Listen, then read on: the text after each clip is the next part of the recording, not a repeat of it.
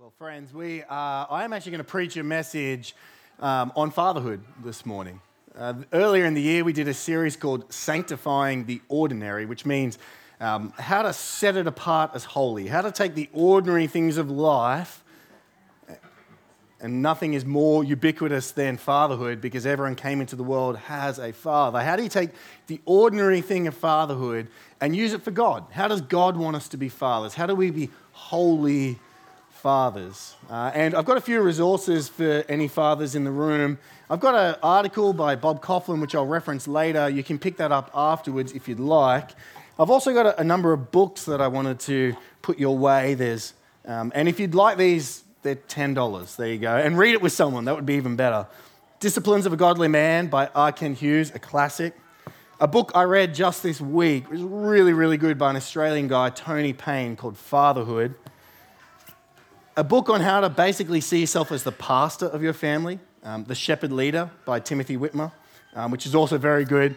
And Point Man, which is the classic book on how to be a man by an American guy called Steve Farrar. There's those, and then there's a daily devotional. What better way to serve your families than to read the Word every day and be encouraged by another man? So that's Daily Strength. You can buy that. And then there's Parenting by Paul Tripp, which is a wonderful, not super practical, but gets to the principles of parenting. So I commend those resources to you, men. And probably the best way to do it is to read it with another guy, read it with another father, and just spur each other on in it. So how do we be a dad for God? Not have a dad bod, but a dad for God. I think stereotypically, men seem to have these kind of visions of what they want to create in their life and get done. For me, one of my visions is to take, a 7 or 8 pound beef brisket and smoke it for 14 hours. And I have this vision of just this hunking, huge piece of beef, which is turned to butter, and it's got this black charcoal on it. And that's one of the visions I have that I want to do. It's expensive, but I want to pull it off. Maybe if you're a bit more practical minded, you might have a vision of creating like the ultimate man cave. You want to build a structurally sound shed out the back where every tool has its place, and it also has a pool table and a TV, and it's the ultimate man cave. And you can picture it, you want to make it happen. Or perhaps you want to have, your vision for your life is financial security. And you're just always thinking, how can I be wealthy and prosperous and hand on wealth to my future generations and have a balanced, portfolio with passive income and these things. And so you imagine what it would be like to have financial security. And so you start working towards it in the present. To see any of those kind of visions that we want as dudes to come into reality, we know that actually it'll always just stay a dream unless we meet that vision with a lot of hard work and a lot of study. You can't just become good at building a shed out the back, if you don't know anything like I do right now. If I wanted to do that, I would have to do a lot of study, have a lot of hard work to make it happen. And it's often the cost and the study is what stops those dreams turning into reality. But when we have that vision firmly planted in our mind of that brisket or that wealth portfolio or that man cave, that can help us to overcome the challenges, overcome the burden and the struggle. And I believe it's the same with fatherhood.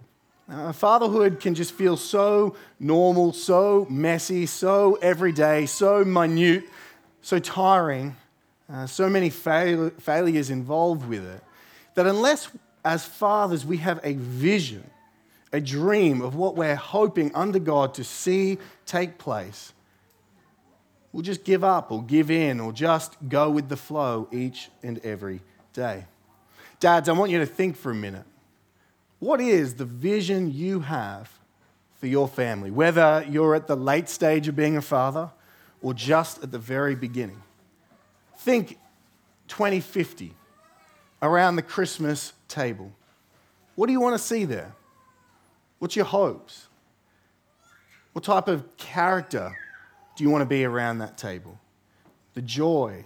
What type of worship do you want around that table? What type of structure? How do you want it to look and to feel? Because without some kind of future vision of what you're hoping as a father, we'll go into the default mode, which for most of us at best is mediocrity, and on our bad days, mayhem. And my hope is today is that instead of just defaulting to the everyday, that we would lean into that hard work so that we can have that dream become a reality. And in order for us to get there, there's only one sure guide. There's only one sure principle that will help us to be the fathers we want to be. And that's in God's Word. Ephesians chapter 6, verse 4 is one of the only verses in the New Testament addressing fathers. In fact, there's not a whole lot in the New Testament about fathers, but this one verse is our verse, dads. But you might be thinking, oh no, a sermon on fatherhood. You might be like, I'm a lady, this is not going to apply to me. Or I wish I was a father. Well, as a church family, we always need to know all the roles so that we can spur one another on in that particular role. So if you're not yet a father, this sermon is still for you because you need to help the fathers in our church live up to what this passage says. But maybe you are a dad and you're more you can think less of that dream just sounds like a fantasy, and you're more aware of your failures and how far you fall short of being a father. And I get you. Tony Payne in that book Fatherhood says this: when I go to a men's convention or seminars on fatherhood and hear all this stirring stuff about authority and decision making and being the strong leader that our family needs, I find that it sometimes has a curiously deadening effect. I nod and blankly acknowledge that it's all true, but I feel quite sure that whatever the speaker is talking about, I'm almost certainly not doing it very well, if at all. I feel some guilt and a sense of frustration. Dads, this is not my hope for us this morning, that you would leave just feeling guilty and like a failure. Instead, I want to inspire you out of that deadening effect to be a thriving father for the glory of God. So let's turn now to Ephesians 6:4 with humble hearts ready to receive God's word for us this morning. I'll read verses 1 to 4 for context. Children, obey your parents in the Lord, for this is right. Honor your father and mother. This is the first commandment with a promise, that it may go well with you and that you may live long in the land. Fathers, do not provoke your children to anger, but bring them up in the discipline and instruction of the Lord. Let me pray. Our God and Father, I ask that you may bless the reading and the preaching and the applying of your holy word this morning. In Jesus' name, amen. I have 2 points for us this morning to help us grow in our fatherhood or to spur on those who are fathers that we know. Point number 1, fatherhood addressed. Point number 2, fatherhood applied. And one hope that the fathers would embrace their God-given role to bring up their children in the Lord. So let's look at point number 1, fatherhood addressed. As I said, this is really Ephesians 6:4 and Colossians 3:21, the 2 verses we have in the New Testament where we fathers are addressed by God.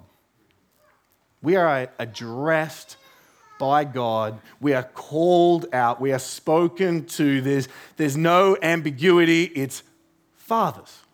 He's speaking to us. And all of this command comes out of the context of this letter from Paul to the Ephesians. He's already told them of God's glorious plan of salvation, that he's bringing all things together in Christ through Jesus dying on the cross for our sins, and that anyone who trusts in him is saved by grace and grace alone. So this isn't, Paul saying this is the way you become saved is by being a good father. No, he's saying because you are saved, here's how you should live. And so he leans into the fathers after telling the husbands and the wives and the children what to do. He establishes, fathers, this is what you're meant to do. Do not provoke your children to anger, but bring them up in the discipline and instruction of the Lord. I want to briefly speak on this verse before we get to point 2 and apply it. And I just want to teach on this so that we have a clear understanding of what a father is and what they're meant to do. And Paul says 3 things in this verse. You'll notice that there's a subject. He's addressing fathers. There's a negative command, do not provoke. And there's a positive command, do bring up. So let's look at those 3 in order. Firstly, fathers. We are addressed here by God. Though we all bring confusion into this room, into this role. The Bible is very clear on a few basic matters relating to fatherhood. They may seem crazy to you or our culture, offensive or even alien, but they are in fact very historical, very universal, and very biblical. You see, when Paul addresses the fathers, as opposed to fathers and mothers, he's following the pattern of all of Scripture, which clearly defines that the father is the center of the family. We often think as mums as the center of the family, the glue holding everything together, and a lot of times that's true, but actually, theologically speaking, the fathers are the center of the family. Andreas Kostenberger says in his commentary, like the spokes of a wheel, family life radiated outward from the father at its center. Children come, the seed is sown by the father, and children are the fruit of the womb. The fathers are given the position as heads of the home. The fathers are called to pass on the teachings of the Torah, the Old Testament, to their children. The fathers led the clans. The fathers were the kings. The fathers were the priests. It's the fathers actually that are at the center of the spiritual family. Doesn't mean they're more important. Doesn't mean they're better. It's not like they got there because they're stronger. It's just that God decided that the fathers would be the center. The swear word in our culture is this word patriarchy, which means patri is father, archy is rule, father, rule. And in some ways, the Bible is patriarchal, but you can't really use that word anymore because it only has negative connotations. But actually, another word you could use to describe it is patricentrism. Fathers are the center, that the life and everything flows from the father to the community, to the world. Tony Payne says this, the idea of husbands and fathers having a central and authoritative role in the family has been decried, derided, and destroyed. And has the result been an explosion in family happiness, together, and harmony? Hardly. And perhaps that's something you've experienced in your life. Perhaps Father's Day is a hard day because either there was an absent father or a terrible father in your life. But if we submit to God's word and God's pattern, this is God's best for the world. That's why Paul addresses here the fathers. And as a result, the fathers are given the place, they're given the authority, and they're given the responsibility. It's the fathers that God will call upon. The failures in the home, well, it's our responsibility as dads. So there's a lot tied up just in that first word there, fathers. That's a crash course in the whole biblical theology of what it is. Secondly, he gives the fathers a negative command. Because fathers are the center, because they have authority, because they have responsibility, Paul then wants to restrain them.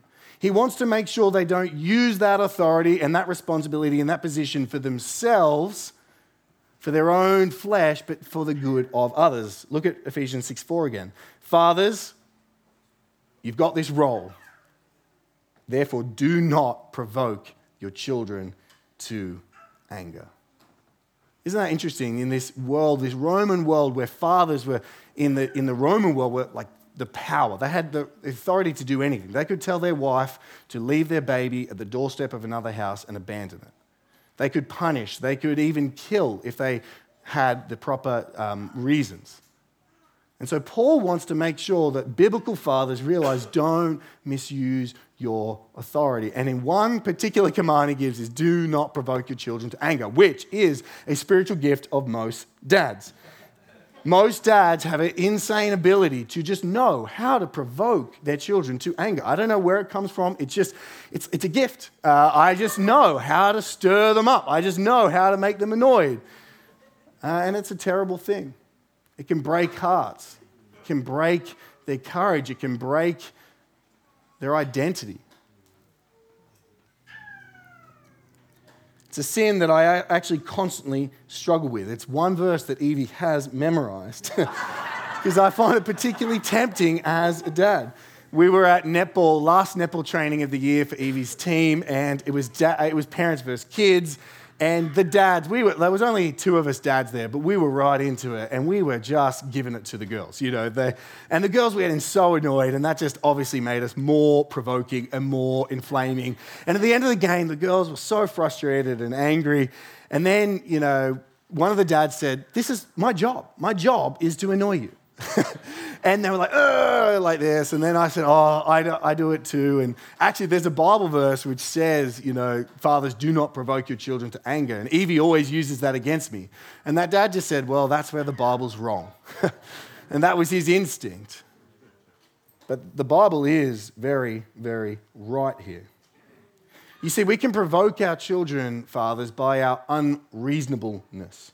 We can be harsh and demanding when we don't need to be. We can provoke them to anger and despair through fault finding, never being encouraging, only ever finding where they missed the 1% rather than celebrating the 99%. We can provoke our children to anger as well by neglect, by not being there, by not being present, by being late, by constantly not turning up. And we can provoke them to anger through inconsistency. They're on edge because they don't know which dad is going to come home. So Paul wants to say, yes, fathers, you do have authority. I'm addressing you. This is your role. Children are meant to obey you. But he wants to limit that authority and restrain it so that we don't misuse it according to our own flesh. So what are we meant to do then? Thirdly, he gives a positive command. Fathers, do not provoke your children to anger. Thirdly, bring them up. Bring them up in the discipline and instruction of the Lord. That phrase there, bring them up, is a word which really means nurture them, nourish them. Attend to your children like a sapling tree that needs roots and water and protection from pests, and it can be bent and molded. And so your job as a dad is to nourish that tree, feed that tree, pay attention to that tree, make sure it's growing straight, make sure there's no pests. That's our role. That's the image, the positive image that fathers are meant to pay attention to. It's actually the same word that Paul uses to instruct husbands in how they're meant to use their role of authority and responsibility in the home to love their wife, and it's the same idea used for how Christ loves the church. Look, if you flick back to Ephesians chapter 5, verse 28 to 29, it says this. In the same way, husbands should love their wives as their own bodies. He who loves his wife loves himself. For no one ever hated his own flesh, but nourishes it, and cherishes it, just as Christ does the church. So fathers, if you're looking for an example of how you're meant to parent, well, look at how Christ loves his bride, the church, how he nourishes her, how he feeds her, protects her, encourages her, gives gifts to her, loves her. That's how we're meant to be with our own children. Calvin, the great John Calvin, translated as, let them be fondly cherished, deal gently with them. So what does it look like to bring them up? Well, then Paul gives us two more words that sort of overlap in meaning. Look at the rest of the verse. Bring them up in the what? The discipline and instruction of the Lord. They're both education-based words. The first word, the discipline, is the Greek word paideia, which really means like a whole-of-life education.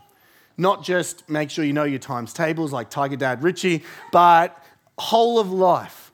transferring knowledge and character and everything to your children, which Richard does do, but he is also Tiger Dad, multiplication dad. It involves training and it involves punishment. That's that word, discipline. Secondly, the word there is instruction. Generally, that word means to correct, to kind of not like force. It has a force to it, like an urging, like don't do this. You see that in the Proverbs. If you read Proverbs chapter 1 to 9, it's a father speaking to his son saying, oh, this is how I want you to live. Do this. Don't do that. Do this. Don't do that. Watch out for this. That's what we're called to do as fathers. A whole of life education, warning, correcting, training, and teaching. And he says, the last little bit there is of the Lord, in the discipline and instruction of the Lord. That is, into Christ Jesus, in the way of Christ Jesus, ultimately leading them to their Lord. See, fathers, we have authority, we have responsibility, we have a role, but we have a role that's underneath Jesus Christ, who is your child's Lord. And our job is to bring our children to Him so that they would know Him and love Him. Now, what does it look like in practice to bring up our children, to train them in the way of the Lord? In one book I read, which I don't have here, called Family Discipleship by Matt Chandler, they make a really great point about the difference, dads, and you'll know this as soon as I say it, between telling and teaching. Telling and teaching. Mark Twain said, if teaching were the same as telling, we'd all be so smart we could hardly handle it. Telling is, how many times have I told you to do X, Y, or Z? How many times have you said that this week? Telling looks at information or commands that we put to them.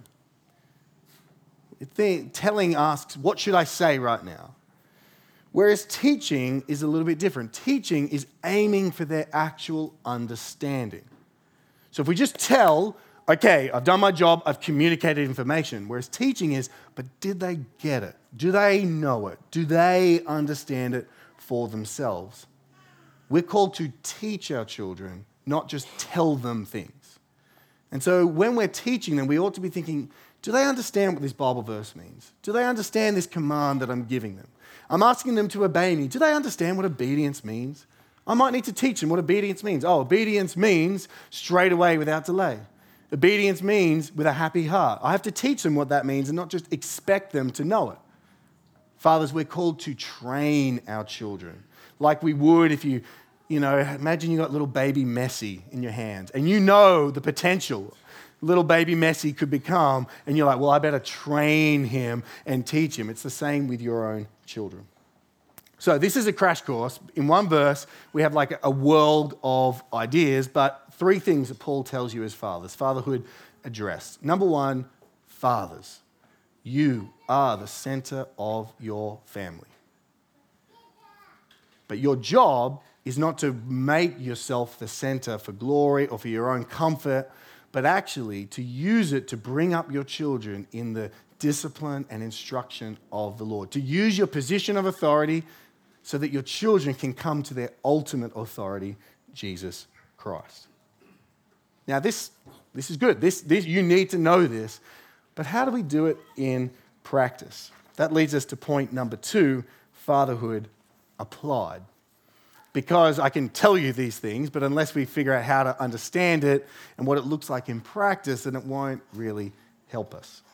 Tony Payne, in his book on fatherhood, has a chapter on fatherhood styles.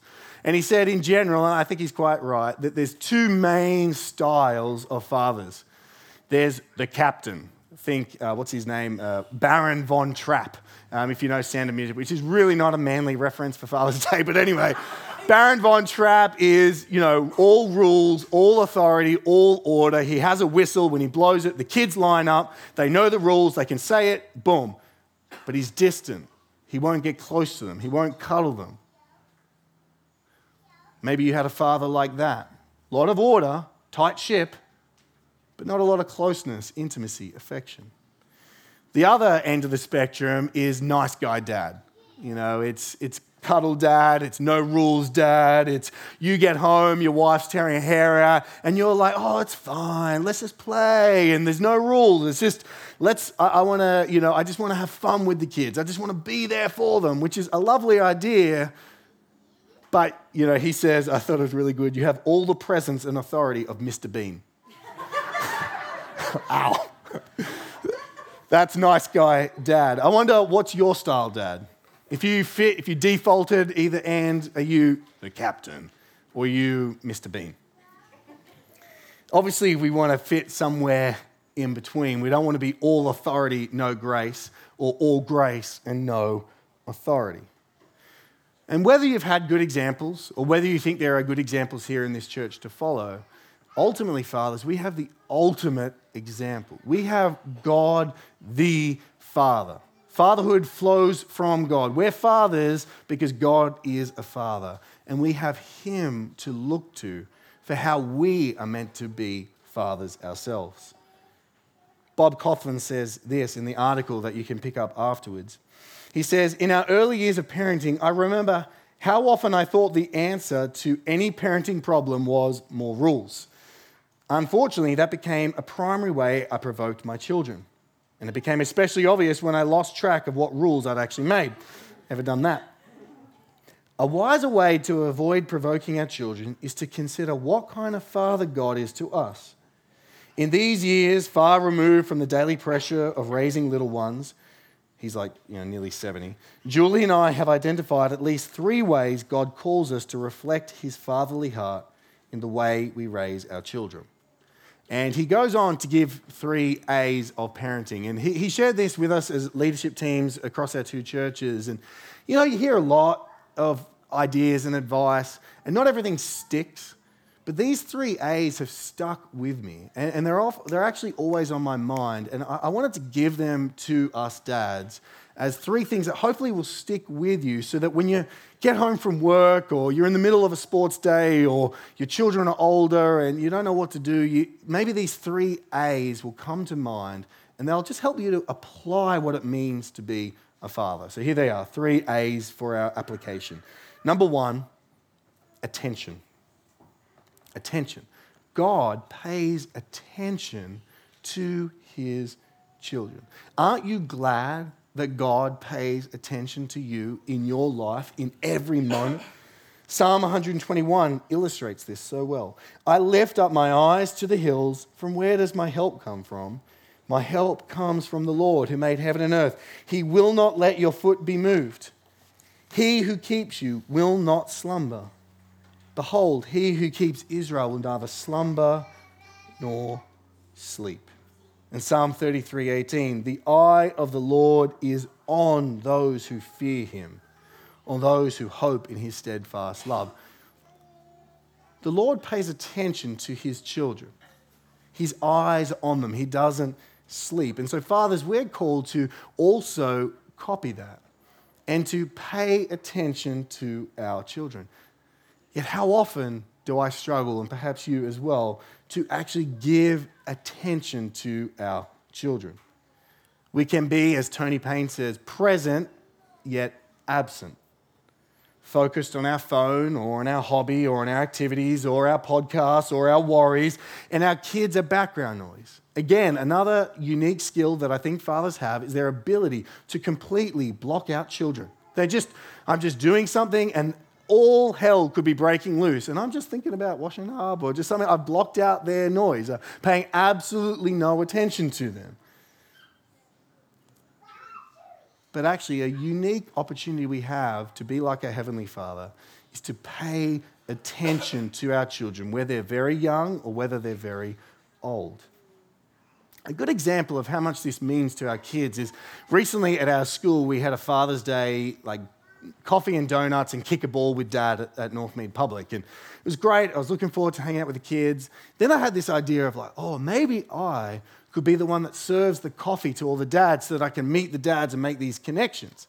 And so I came up with this grand plan and I told the kids and they were like, oh, okay. And then later on, my beautiful wife, Maddie, my helper, said, I think the kids were really disappointed that they didn't just get to hang out with you on Father's Day at school. And so I abandoned the coffee and Rebs did it all. Thank you, Rebs. And I just spent the morning with my kids, paying them full attention as I beat them in basketball, which was really important. Now, kids don't need to be the center of your world, dads. That's an overcorrection. But they ought not to be in the peripheries either. So dads, how can you, like your Heavenly Father, give attention in a more focused way in order to make a genuine connection with your children, no matter how old they are? How can you pay greater attention to that little kid, or maybe they're a bit older, maybe you've got teen kids or even adult children? How can you pay attention to what's going on in their life? One practice which has really helped me, I stole from Dave Taylor, which I'm sure he stole from someone else, is to schedule it in.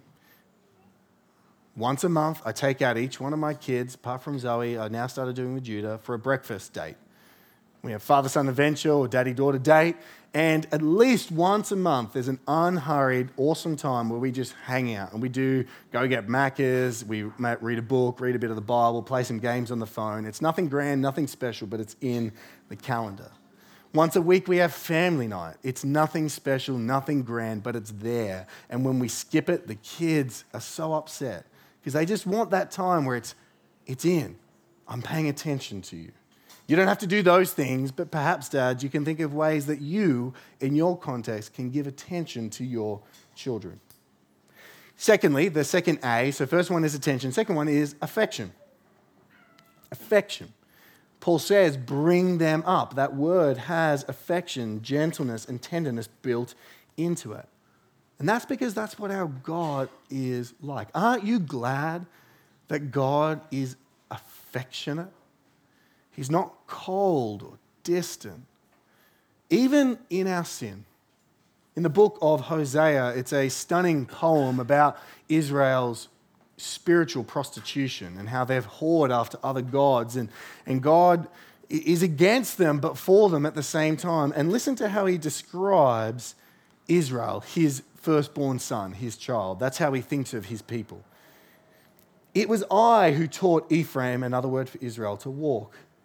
I took them up by their arms, but they did not know that I'd healed them. I led them with cords of kindness, with the bands of love. And I became to them as one who eases the yokes on their jaws. And I bent down to them and I fed them. How can I give you up, O Ephraim? How can I hand you over, O Israel? How can I make you like Admah? How can I treat you like Zeboim? My heart recoils within me. My compassion grows warm and tender. I will not execute my burning anger. I will not again destroy Ephraim, for I am God and not a man, the Holy One in your midst, and I will not come in wrath. Our God is an affectionate God. Maybe that doesn't accord with how you think of God, but this is who he is. His compassion burns within him and overtakes his holy hatred of sin for his people. And as fathers, we're called to imitate God's fatherly affection and have affection for our children. John Newton, the man who wrote Amazing Grace, said this: I know that my Father loved me, but he did not seem to wish me to see it. Fathers, do you regularly show heartfelt affection to your children, even and especially in their sin and rebellion? You see, what should, in a gospel sense, provoke our affection is their sin. That's when we're most tempted to get angry, but actually, their sin should cause our deepest compassion. Because as they sin against us and they sin against God, we're thinking, oh no, here is a little child who will one day have to answer before God. They need the gospel. They need grace. They need encouragement. My heart burns for them. Fathers, do you have affection for your children? And are you practically showing it? Not just in the fun times, but even in the discipline. One of my favorite all-time parenting lines is from Bishop J.C. Ryle in the 19th century in England. He says in his classic book, The Duties of Parents, which is very, very good, and I highly recommend it, he says, "Love should be the silver thread that runs through all your conduct.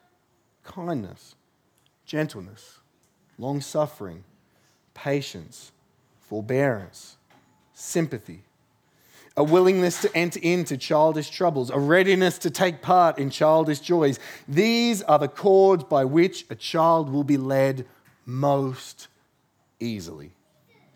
These are the clues you must follow if you would find the way to his heart." Fathers, you will go a lot further in leading your children if you lead with affection and love than with a heavy hand of discipline and information and correction.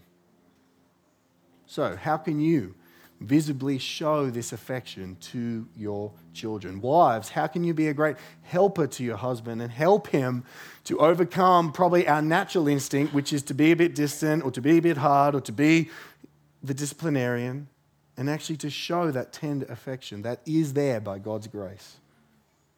And perhaps if you don't have that affection, maybe you're feeling like, oh, I don't know, I feel so cold toward my kids. You can pray for God's grace to warm your heart so that you can be like your Heavenly Father. You don't have to create it. You can't make it happen, but you can ask for God's grace to help it happen. Finally, though, we do need another A, because it can't just be all attention and affection. The third A is authority. Children need to know that someone else is in charge, and that it is you. God ultimately is the authority. He tells us what to do and how to live. And our children must know that God has put us, fathers and mothers, in place over our children. It's not egalitarian. Our children do not rule the home. In a Christian home, fathers and mothers rule the home by God's word. And we don't fight to get our position there. We are given that position by God himself. And our children need to know that when they sin against dad or they sin against mom, they're sinning against God. And so if we don't take up our position of authority, we're limiting what our children can actually know about who God is, and we're leading them actually into sin. Now, the A word, authority, is obviously a swear word, and maybe to you it makes you cringe, but authority is a gift. It's God's grace to order and bring control and bring patterns and boundaries to the home. Someone will lead. Someone will rule. Who will it be? And how will you do it? There's another place, a final scripture for us. 1 Thessalonians chapter 2, verse 11 to 12. Paul said that when he preached the gospel to the Thessalonians, he was like a nursing mother in verses 9. But then he turns to fathers and he says, and look at his kind of description of fatherly apostolic authority. "For you know how, like a father with his children, we exhorted each one of you and encouraged you and charged you to walk in a manner worthy of God, who calls you into his own kingdom and glory." Paul's idea of a father was this coach, this encourager, this spurrer on. Like, we can do this. Let's live for Jesus. Let's give our lives away. Let's go. Let's get rid of these sins. Let's pursue the right way. So his authority, the way he exercises it, is not this, but it's more this encouragement, exhortation, because he has this goal. He has this vision of what he wants to see get done. Martin Luther, the reformer, said, kind of like not a misquote of a proverb, but a reworking of it. He said, "Spare the rod and spoil the child." That is true. But beside the rod, keep an apple to give him when he's done well.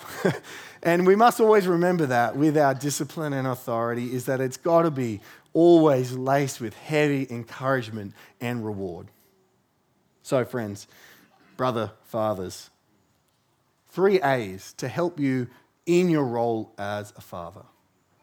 Like God the Father, pay attention to your children. Have affection for your children. And be an authority to your children. And that will help you accomplish the vision which you want to see for your family.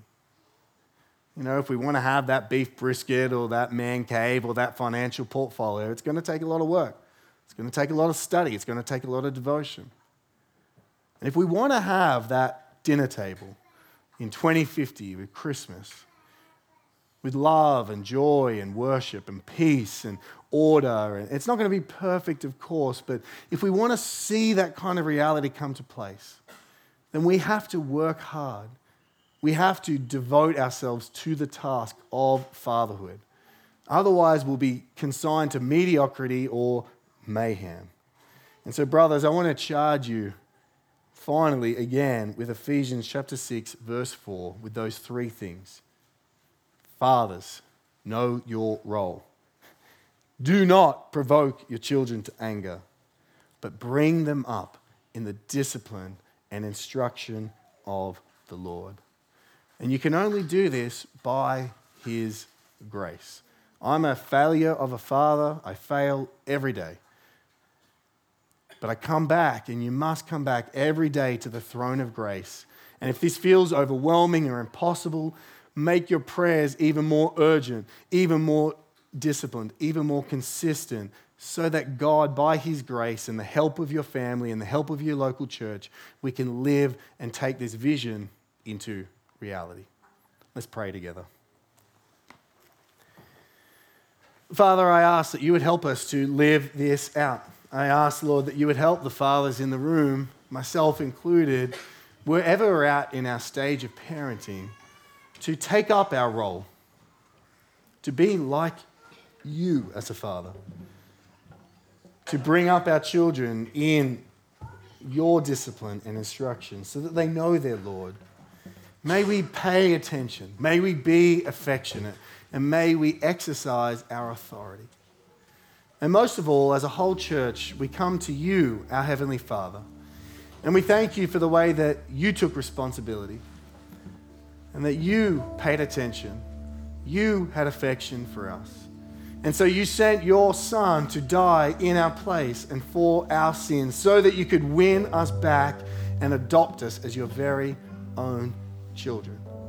May your love fill our hearts with gratitude and motivate us to be just like you for our homes. And I pray this in Jesus' name. Amen.